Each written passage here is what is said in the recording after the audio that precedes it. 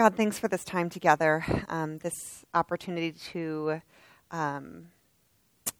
learn about you and connect with each other and be intentional about incorporating you and your spirit and the legacy of Jesus more into our lives. Thank you that we all made it through Thanksgiving. For those for whom it was meh or tough, bring comfort for those of us who enjoyed it and had a good time. God, thank you for that. Thank you for the joy that we experienced. Give us perseverance to make it through the next few weeks that can be crazy and wild and busy, and help what we talk about today to prepare our hearts for what that season is and all that it brings for us. Amen. Oh man, so let's see, now I lost my notes. Look at that, I'm really prepared. Okay. So every, approximately 6 to 8 weeks or so here, we spend time talking about a particular discipline, right? Like we talk about cultivating different disciplines, spiritual disciplines in our lives. And there are many disciplines that we can cultivate. And as Keenan and Luke and I were preparing, we prepare for a few months at a time, like, okay, what do we want to talk about? What disciplines do we want to do? Is there a book of the Bible we want to incorporate? When are we going to do a panel? Things like that. We brought up a discipline, and Luke was pretty excited about the discipline of celebration. That was the one he wanted to do, and he was really excited about me doing it. So that's what we decided was going to happen. And to be honest, my immediate reaction was like, oh, any other discipline but that one.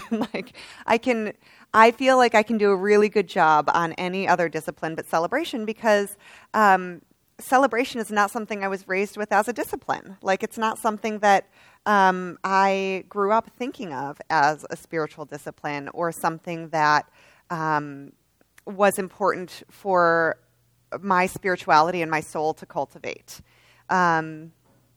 It just, and so as I was thinking about disciplines, it's like, God, almost any other one I would have preferred. And one of the things that I have, although I should say this first, is that if there is going to be any time in the calendar year that I talk about celebration, this is the season for me. Because the only time of year that I find myself feeling, this sounds weird, but feeling like youthful and giddy, and it's the only time that I feel like sort of a childlike spirit and awe in the world is Christmas. I love the Christmas season, and parts of me come out and come alive in the Christmas season that don't at any other time, which is appropriate when we look at the church calendar too, because it's the season of Advent, and Advent is about celebrating Jesus coming to the world and all that Jesus represents. But again, I never was raised in a church that celebrated like the church seasons either. So we didn't do Advent. We had a Christmas pageant and where kids, learned songs and things like that. But that's really all we did. And so it feels strange to be thinking about the fact that at the age I'm at, with all of the years of seminary that I've had and all the years in a church that I've had, that I've never really done a full Advent season. I haven't. I just haven't been at churches where that's been a thing. And yet, of all of the church seasons, I feel like it's probably one of the most natural ones for me, because Christmas to me is a time of beauty and joy and goodness and celebrating the wonder of Jesus and creation, and I love the white and all that the snow can, I'm one of those weird Minnesotans who loves the snow. I'm the one who, people post on Facebook, who was saying they were excited about snow? I blame you for the snow that we had in October or something. That's me. I'm the one who's excited about snow. I'm the one. But I love what it represents. I love both the metaphor or the symbolism of the white, all things being clean and new and sparkly and shiny and fresh. And I also love the fact that it's not a straight metaphor, because when everything is covered with white and when the world gets cold like this, things die. Trees lose their leaves and all of the flowers go away. Or at least, I'm not a botanist, but I think they all go away. Probably some indoor plants can survive, but like they go away, and animals hibernate, or fly south for the winter, and everything gets still and quiet, and there's beauty in the stillness and quiet. But I think there's also more than that. There's also sadness and grief and lament and awareness that that there's still pain in the midst of the beauty of the Advent season. There's also pain. And so I also began to realize that one of the reasons I think celebration is a discipline that is tough for me to talk about is because I think sometimes the way that we talk about celebration is really superficial. And I think that celebration and lament, which is a discipline I'm much more comfortable with and much more experienced with, go hand in hand. I think that talking about one without the other is really challenging because they offer nuancing to each other. We're able to celebrate more fully when we've experienced grief and pain. And we experience grief and pain more acutely when we've experienced joy and celebration. And so I start that all off to say that I think it's a little bit one-sided to talk about celebration without pain, and at the same time, we have a limited amount of time that we're going to spend talking about this today, and both of those are big topics, so we're going to focus on celebration today. And that doesn't mean that doesn't mean put on a happy face, right? That doesn't mean a mask of everything's great and wonderful. It doesn't mean sugarcoating. But it is a discipline. The Advent season is about celebrating,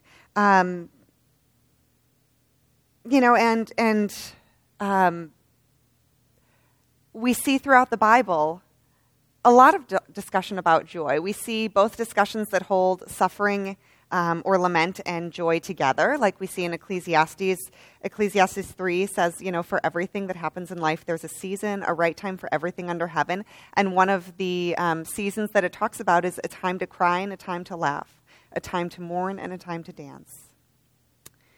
And I wonder, too, one of the things that I've noticed about my experience in church, and I've visited probably more churches than I could count in my time, and I've been an active or long-term participant in a handful of churches in my life. And one of the things that has bothered me since the time I was young, I remember growing up in church and feeling so frustrated at what appeared to be apathy to me in the church. And I think part of the reason that church sometimes appears apathetic, or other people experience the church sometimes as superficial, is because we don't go deeper into these disciplines, either of lament or celebration. You go to some churches where it's always somber and it's always quiet. Well, that's not really lament. That might be, it's somber, sure, it's serious, but that's not really lament. And you go to other churches sometimes that are like really loud and boisterous and excitable. That's not really celebration either. Those are, again, superficial experiences of it. That's not really going deep to the heart of what it means to have a spirit of celebration or a spirit of lament. I was, out of curiosity, because this did feel like a little bit of a strange or unusual, challenging topic for me, I decided, because this is who I am, to Google the actual definitions of discipline and celebration, because I was like, let's just see what Merriam-Webster has to say about this. And I thought it was really fascinating. It offered more insight than I thought it would. So let's start with discipline. Okay, so this is what Merriam-Webster says discipline is. Definition number 1, which is a 3-part definition. 1A, control gained by enforcing obedience or order. That wasn't super pleasant for me. That didn't sound that's not really what I want to do. B, orderly or prescribed conduct or pattern of behavior. Okay. C, self-control. Definition 2 is punishment. Definition 3 is training that corrects, molds, or perfects the mental faculties or moral character. 4 is a field of study. 5 is a rule or system of rules governing conduct or activity. And 6 is instruction. And then celebration. This one was really fascinating to me. I was like, this is the definition of celebration. It's not what I would have expected. So number 1 is to perform a sacrament or solemn ceremony publicly and with appropriate rites. So that's a lot of the celebration that I feel like I experienced in the church. Very solemn celebration. 2A is to honor an occasion such as a holiday, especially by solemn ceremonies or by refraining from ordinary business. Yep, that sounds about what I'm used to too. 2B is to mark something such as an anniversary by festivities or other deviation from routine. Oh, so this is the first one where you get sort of a celebratory spirit. Festivities in definition 2B. 3 is to hold up or play for public notice. 4 is to observe a holiday, perform a religious ceremony, or take part in a festival. And 5 is to observe a notable occasion with festivities.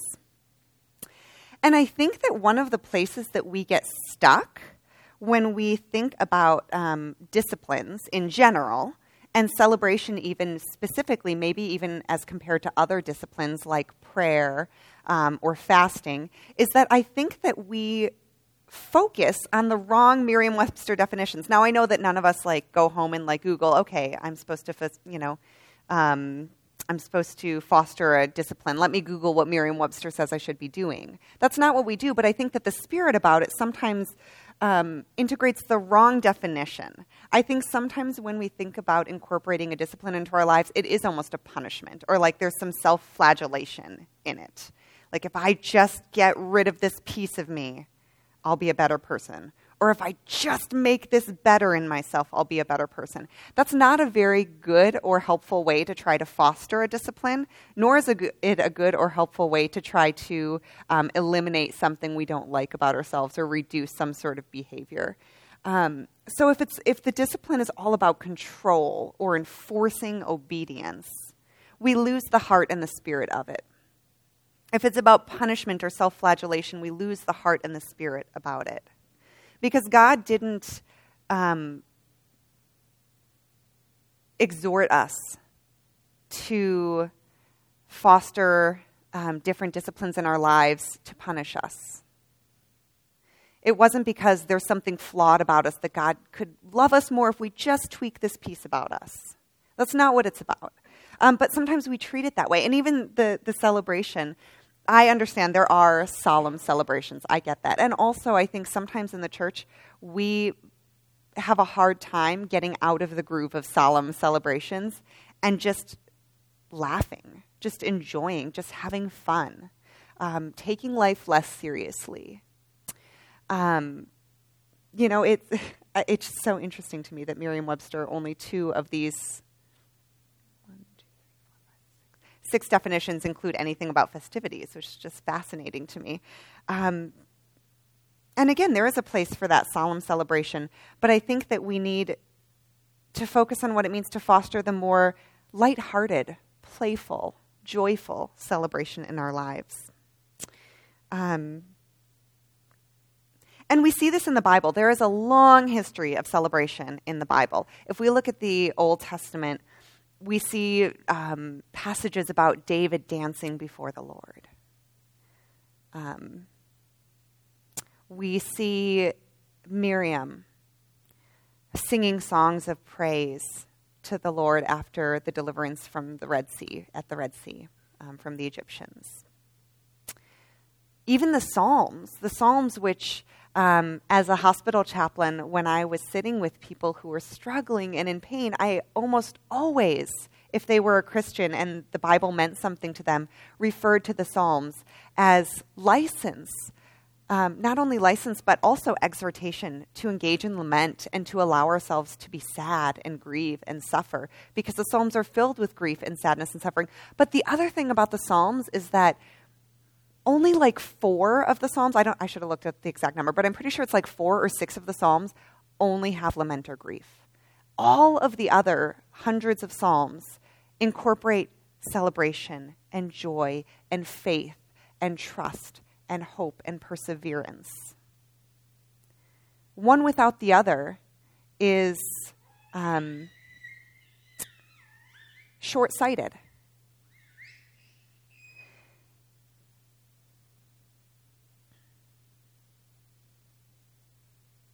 In Psalm 35, as an example, we see a verse that says, "Weeping may tarry for the night, but joy comes in the morning."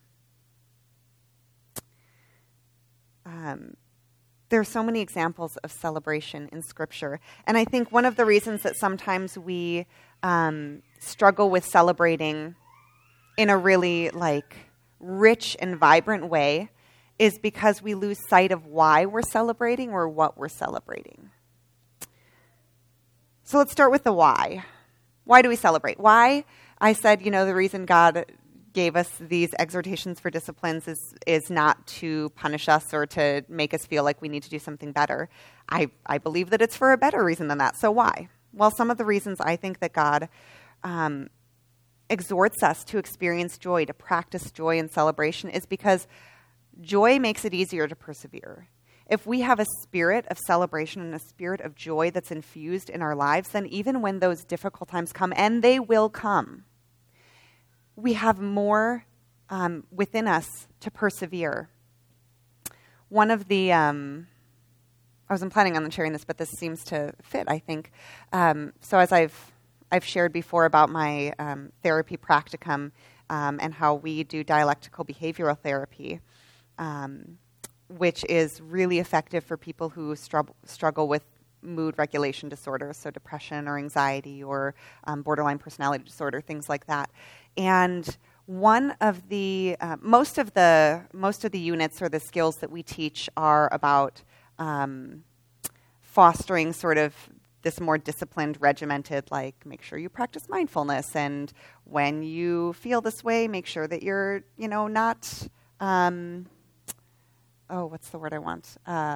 Mind reading, that you're assuming that someone is feeling something that they're not, or you're assuming they have thoughts that they don't. Check the facts of the situation, and things like that. But one of the sections that we teach that I love is more about this. It's about celebration and joy and playfulness. And the idea is that if we actively and purposefully integrate joyful and positive experiences in our lives, when the hard times come, they throw us off kilter way less. And it's similar if you think of that we all have, in my son's school, they talk about having this invisible bucket, or we have this internal well. And we fill the well, which is our internal resources, our resilience, with water. And every time something positive happens, whether it's something that you foster, or whether it's something that someone does to you or says to you that's kind, or whether it's just walking outside and instead of being mindlessly on our cell phones, we enjoy what it's like to breathe fresh air.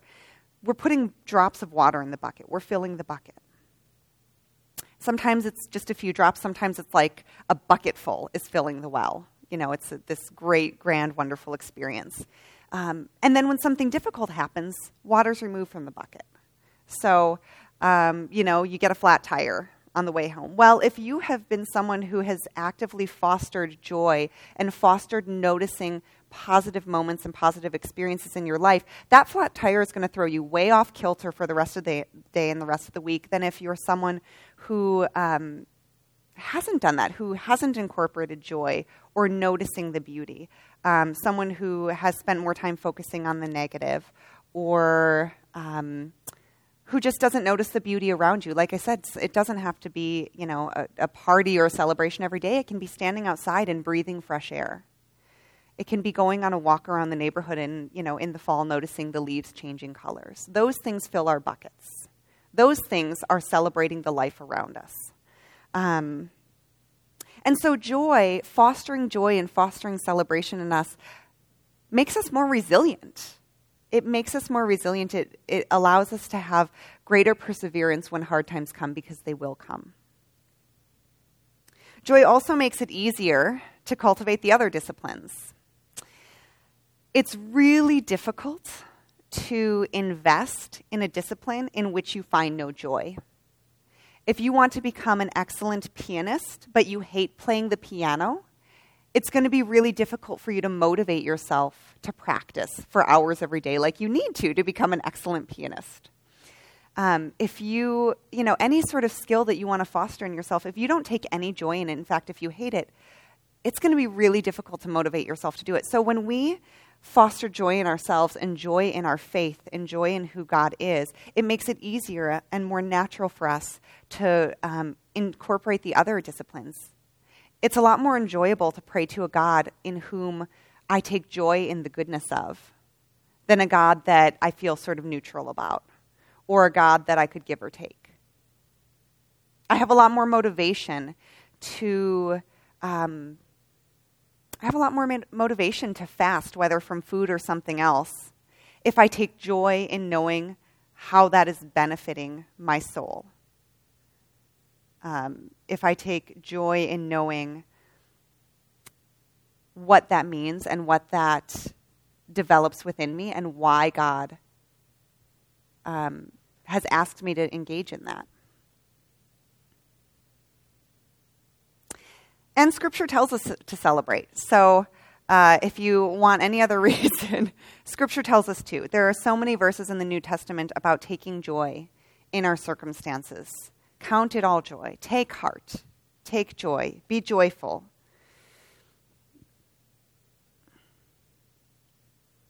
We also have a lot to celebrate. So that's why we celebrate. But what are we celebrating? Well, we have a lot to celebrate. In the Advent season, very specifically, we're celebrating Jesus. We're celebrating who Jesus is and what Jesus meant to us, what Jesus means for us and for the world. We celebrate what Jesus represents. In Luke 2, when I'm going to keep this brief because we're going to talk about Advent in the coming weeks, but when the angels come to the shepherds, they don't say, "Tremble in your boots because a wrathful God is coming for you." They say, "Don't be afraid. Listen, I bring good news, news of great joy, news that will affect all people everywhere. Today in the city of David, a liberator has been born for you. He is the promised anointed one, the supreme authority." Now, I don't know about you, but I think that when I remember that Jesus is the supreme authority, that is good news.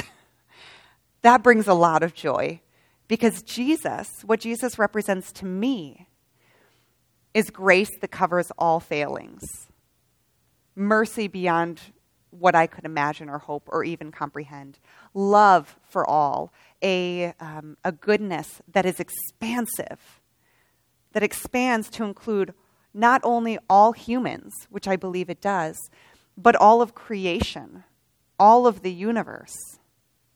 Everything is within Jesus' love.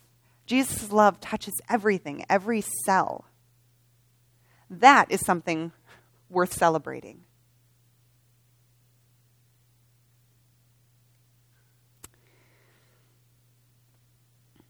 I imagine that because we all have different faith journeys, we all have different experiences, that Jesus represents maybe some of the same things to you, and maybe Jesus represents other things to you. But I know that everyone who's here, for everyone who's here, Jesus does represent something meaningful. So there's celebration and joy in that. Whatever it is that Jesus represents to you that keeps you coming here or that motivates you to come here and learn more and try to figure out how to be more Jesus to the world, that's worth celebrating. And I think we get stuck, though. So this is all well and good, but I think that we get stuck in our celebration sometimes for a few different reasons. And one of the reasons I think is just terrible theology that some of us were raised in.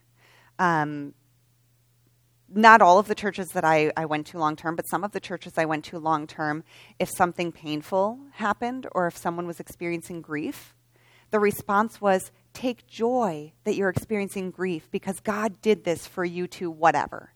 God did this so that you could learn, or God did this so you could grow, or God did this to you so that you know. And there was this, to me, what I think is twisting, truthfully. I think it's twisting of Scripture to try to make us find joy in pain. And I don't think that's what the Bible calls us to. The Bible never, ever tells us to take joy that evil exists or that painful things happen to us. The Bible never tells us someone you love died. Yes, God is teaching you something awesome in this. You should be thankful that something painful happened to you. But that's preached a lot. And again, when I worked as a chaplain in a hospital, I can't tell you how many times I met with people who were feeling or experiencing something deeply grievous. And they wouldn't allow themselves to feel the grief because, well, I'm supposed to be thankful that God's giving me this opportunity to grow.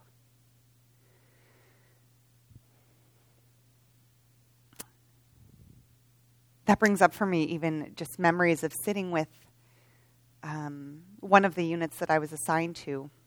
It's probably a dangerous topic to bring up right now because I'm going to get weepy. While we're talking about the discipline of celebration, one of the units I was assigned to was labor and delivery. And as you can imagine, most of the time when a chaplain's called to labor and delivery in the middle of the night, it's not for a joyous experience. And there were so many people that I sat with. It was so painful. People who had deep, beautiful faith in God who wouldn't allow themselves to be sad. Because God tells me I'm supposed to be thankful for this thing that happened to me. No. I don't use the word blasphemy. Well, I use blasphemy when I say that usually lightly, like jokingly, like heresy. I think that's heresy. I think that that's blasphemous to say that God does horrible things in the world to help us grow and learn. But I think sometimes that prevents us from celebrating because there's something that tells us, or someone who tells us, or a history of the church that tells us that we should celebrate things that aren't celebratory. It's really tough to celebrate when you're told that you should also celebrate painful things. You know, one of the scriptures that's used sort of as a clobber text for this is 1 Thessalonians 5:18. Take joy in all circumstances. That doesn't mean that you should take joy that all circumstances happen. It means that in all circumstances, God is still good. And God's love still exists. And God's love is still with you. I like Romans 12:12 a little more because I think it's a little bit harder to twist. It says, rejoice in hope. Be patient in tribulation. Be constant in prayer. Be patient in tribulation. Hard times come. Take heart. God is with you. When Paul was in prison and said that he had been able to find joy even in prison, I don't think that meant that he was thrilled that he was shackled. I think that meant that he had fostered joy in God such that his love for God and his experience of God's goodness didn't evaporate when something painful happened. And sometimes what gets in the way, and I think that this is something that's pretty timely right now, is that our seasons are not the same. So again, going back to Ecclesiastes says that there's a time to mourn and a time to dance, a time for joy and a time for sorrow. Well, the Advent season, according to the church, is a time for celebration. But it might not be your time for celebration. Sometimes our time doesn't line up with the church's time or with each other's time. I was on call over Thanksgiving and over a couple of days during the Christmas holiday as a chaplain at the hospital. And let me tell you, death still happens on Thanksgiving. Death still happens on Christmas Eve and Christmas Day and New Year's and birthdays and anniversaries and other holidays, whether they're family specific celebrations or traditions or whether they're, national or religious holidays and celebrations. Death happens on those days. And sometimes it can be hard if my season doesn't line up with the church's season or with your season or with my family's season. It's difficult then for us to engage in celebration. Because sometimes when we're not in that place, like right now, is again the season of Advent, and you look all around and there's joy and there's sparkliness and there's beauty and there's presence and all these things that maybe some of you make some of you queasy, but I love. And the general air of the season is like gratitude and kindness and goodwill to all men, which is straight from Scripture. And for someone who's experienced a loss during that time, it can be really hard to be surrounded by warm fuzzies. that can kind of shut us off or shut us down from celebrating. And so I think one of the things that we need to remember is that there are seasons, and that it's okay if your season of grief coincides with the church's season of celebration. That's okay. And I think we also need to remember that the two exist concurrently. Lament and celebration exist side by side. Lament is not lament without joy. And celebration and joy are not celebration and joy without the experience of grief and loss and lament. I'm a big fan of Jason Mraz, which I don't know if he's even a thing anymore, but when I was in high school, he was a thing.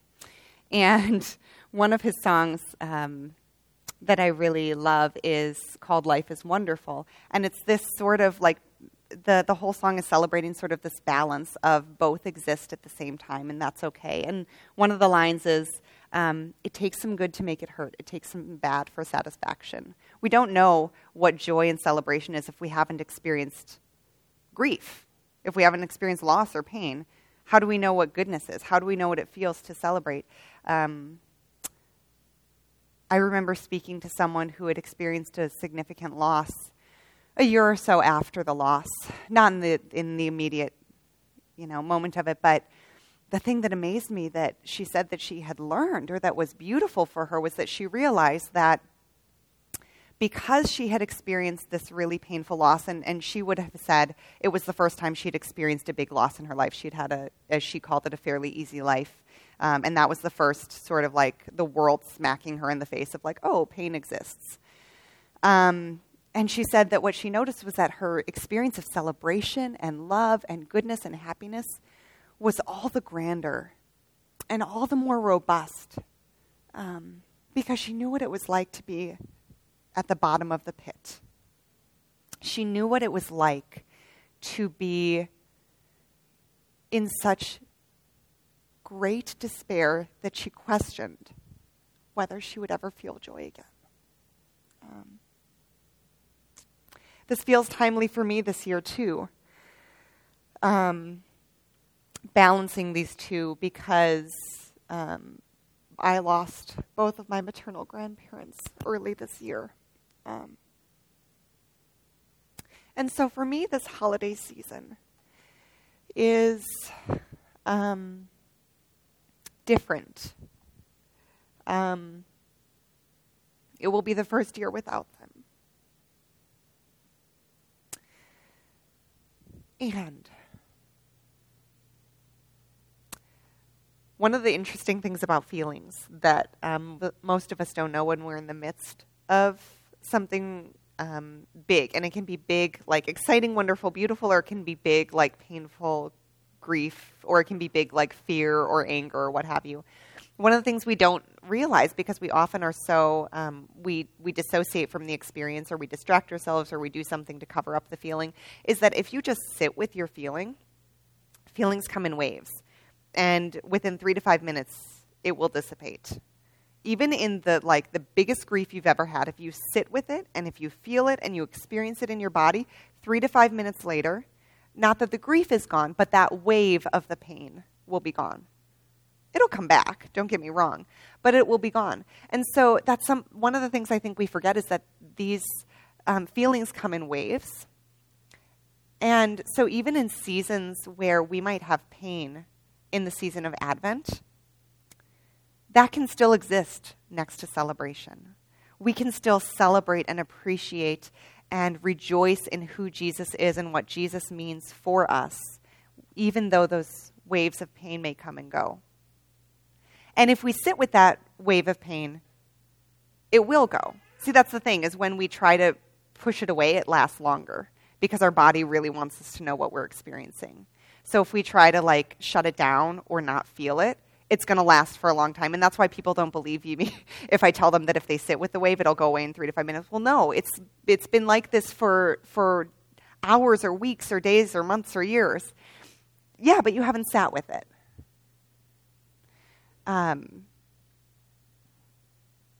So I guess I did the opposite of what I said I was going to do. I said I was going to focus on celebration. I guess I can't do it. I can't do it because the two, for me, can't be disconnected. Lament and celebration go hand in hand.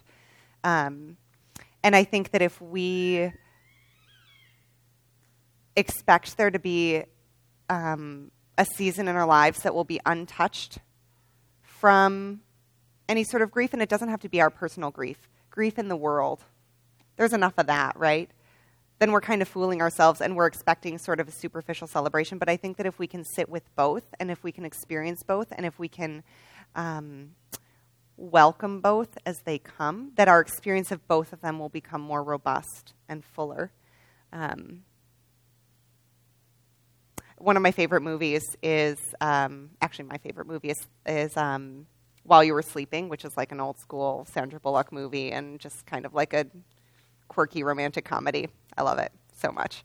And it's to me, it's a Christmas movie because it takes place during the Christmas season.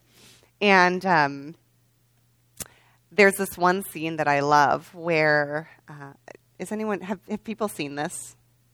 Okay. Most everyone has seen it. Okay.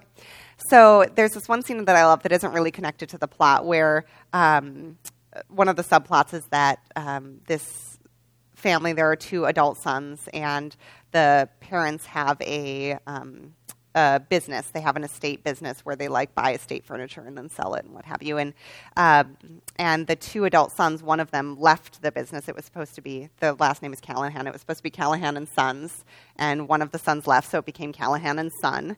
And the other son wanted to leave too, and struggled throughout the movie with how do I tell my dad? He's planning on giving me this business, but I don't want this business. I have this other thing I want to do. And there's this scene where the son who needs to tell his dad this goes to visit his dad, and they're sitting at the kitchen table, and they're talking about all of the events of the plot of the movie, what had happened, and the dad says something to the effect of, pardon my language for a second, life is a pain in the ass. And he says something about how, there's heartache, and there's pain, and there's trouble, and then he says, and then for 1 second, everyone is well, everyone is happy, and in that 1 second or minute, you have peace. And the son goes, Dad, this isn't that minute. And then tells him that he wants to leave the business. And I think that's emblematic of life, though, that there's never a time in life that is fully peaceful because we're still on this side of heaven. It's the already but not yet of the kingdom of heaven. Heaven is here because Jesus came and because we carry Jesus' legacy into the world and because we honor who Jesus was and we love and we give and we show mercy and grace and we try to do all these things. And it's still the world, and it's still going to be a pain in the ass sometimes. There's going to be shit that happens. And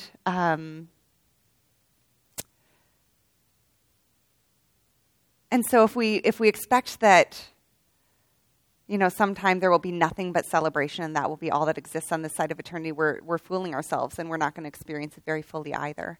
I'm kind of just spitballing here. I totally went off track of my outline. C.S. Lewis says, and I love this quote, C.S. Lewis says, "Joy is the serious business of heaven." But but if we look at who Jesus was, I think we often do get stuck in the somber and the serious. But Jesus was playful. Jesus had fun. I believe that Jesus laughed a lot. I don't see him portrayed in most movies as laughing a lot. Most of the blonde-haired, blue-eyed Jesus are very somber and serious.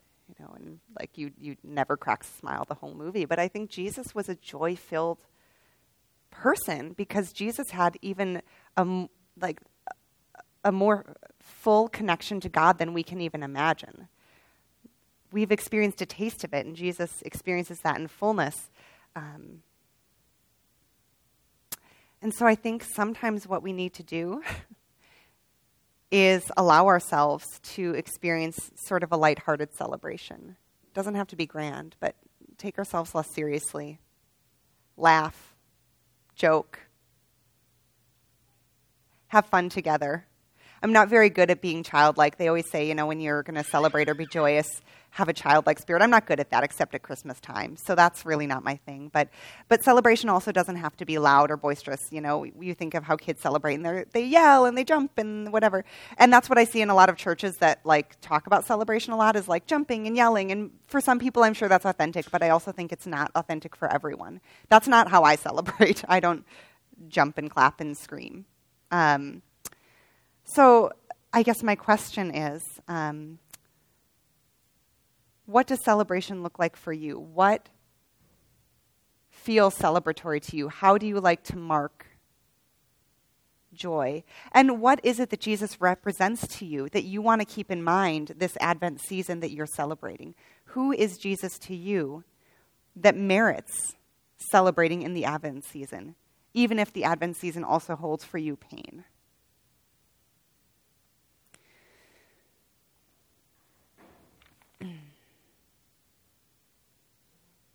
So, as of, is it already next week? Is this the last? This is the last Sunday in November. So, as of next week, we'll be starting Advent, which is insane to me. So, I encourage you to take the next week, take these next days, and really think about who is Jesus to you, and what is it about Jesus and Jesus' message, and who Jesus is, and what Jesus brought to the world and continues to bring. That is worth celebrating. For you, what do you cling to? What do you hold on to?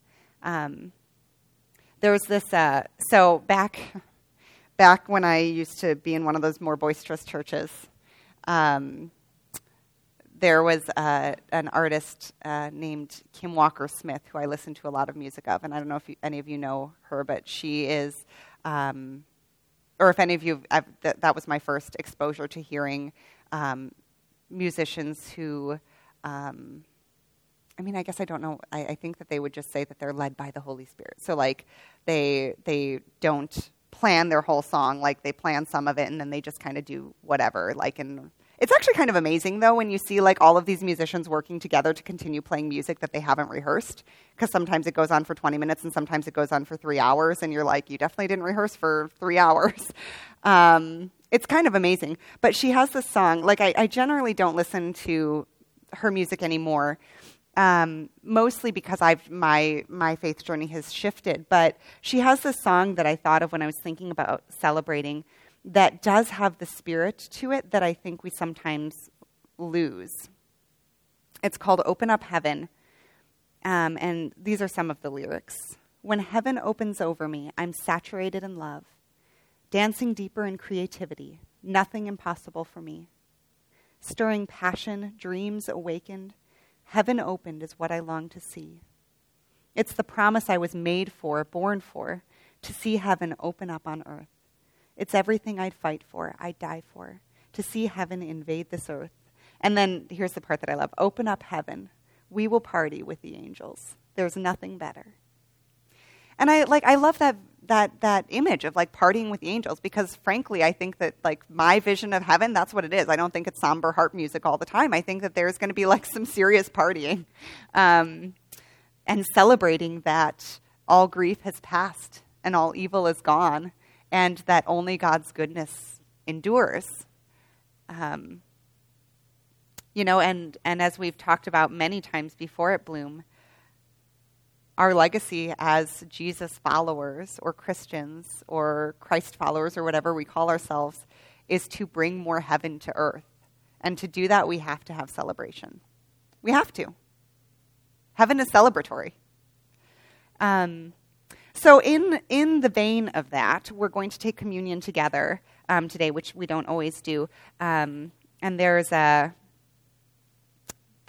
another song. Derek Webb is an artist I really like. He's a bluegrass artist, which is not normally my thing, but his lyrics are very scriptural and very beautiful, and I think some of the least twisted Christian music I've heard. Sometimes Christian music has really bad theology, and I really like his. It's just really raw and real, and he has this song called Lover that's all about Jesus' ministry on earth.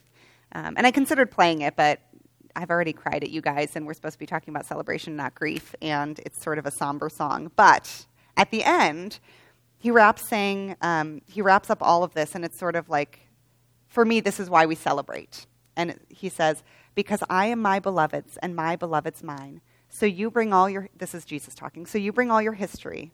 I'll bring the bread and wine. And we'll have us a party where all the drinks are on me.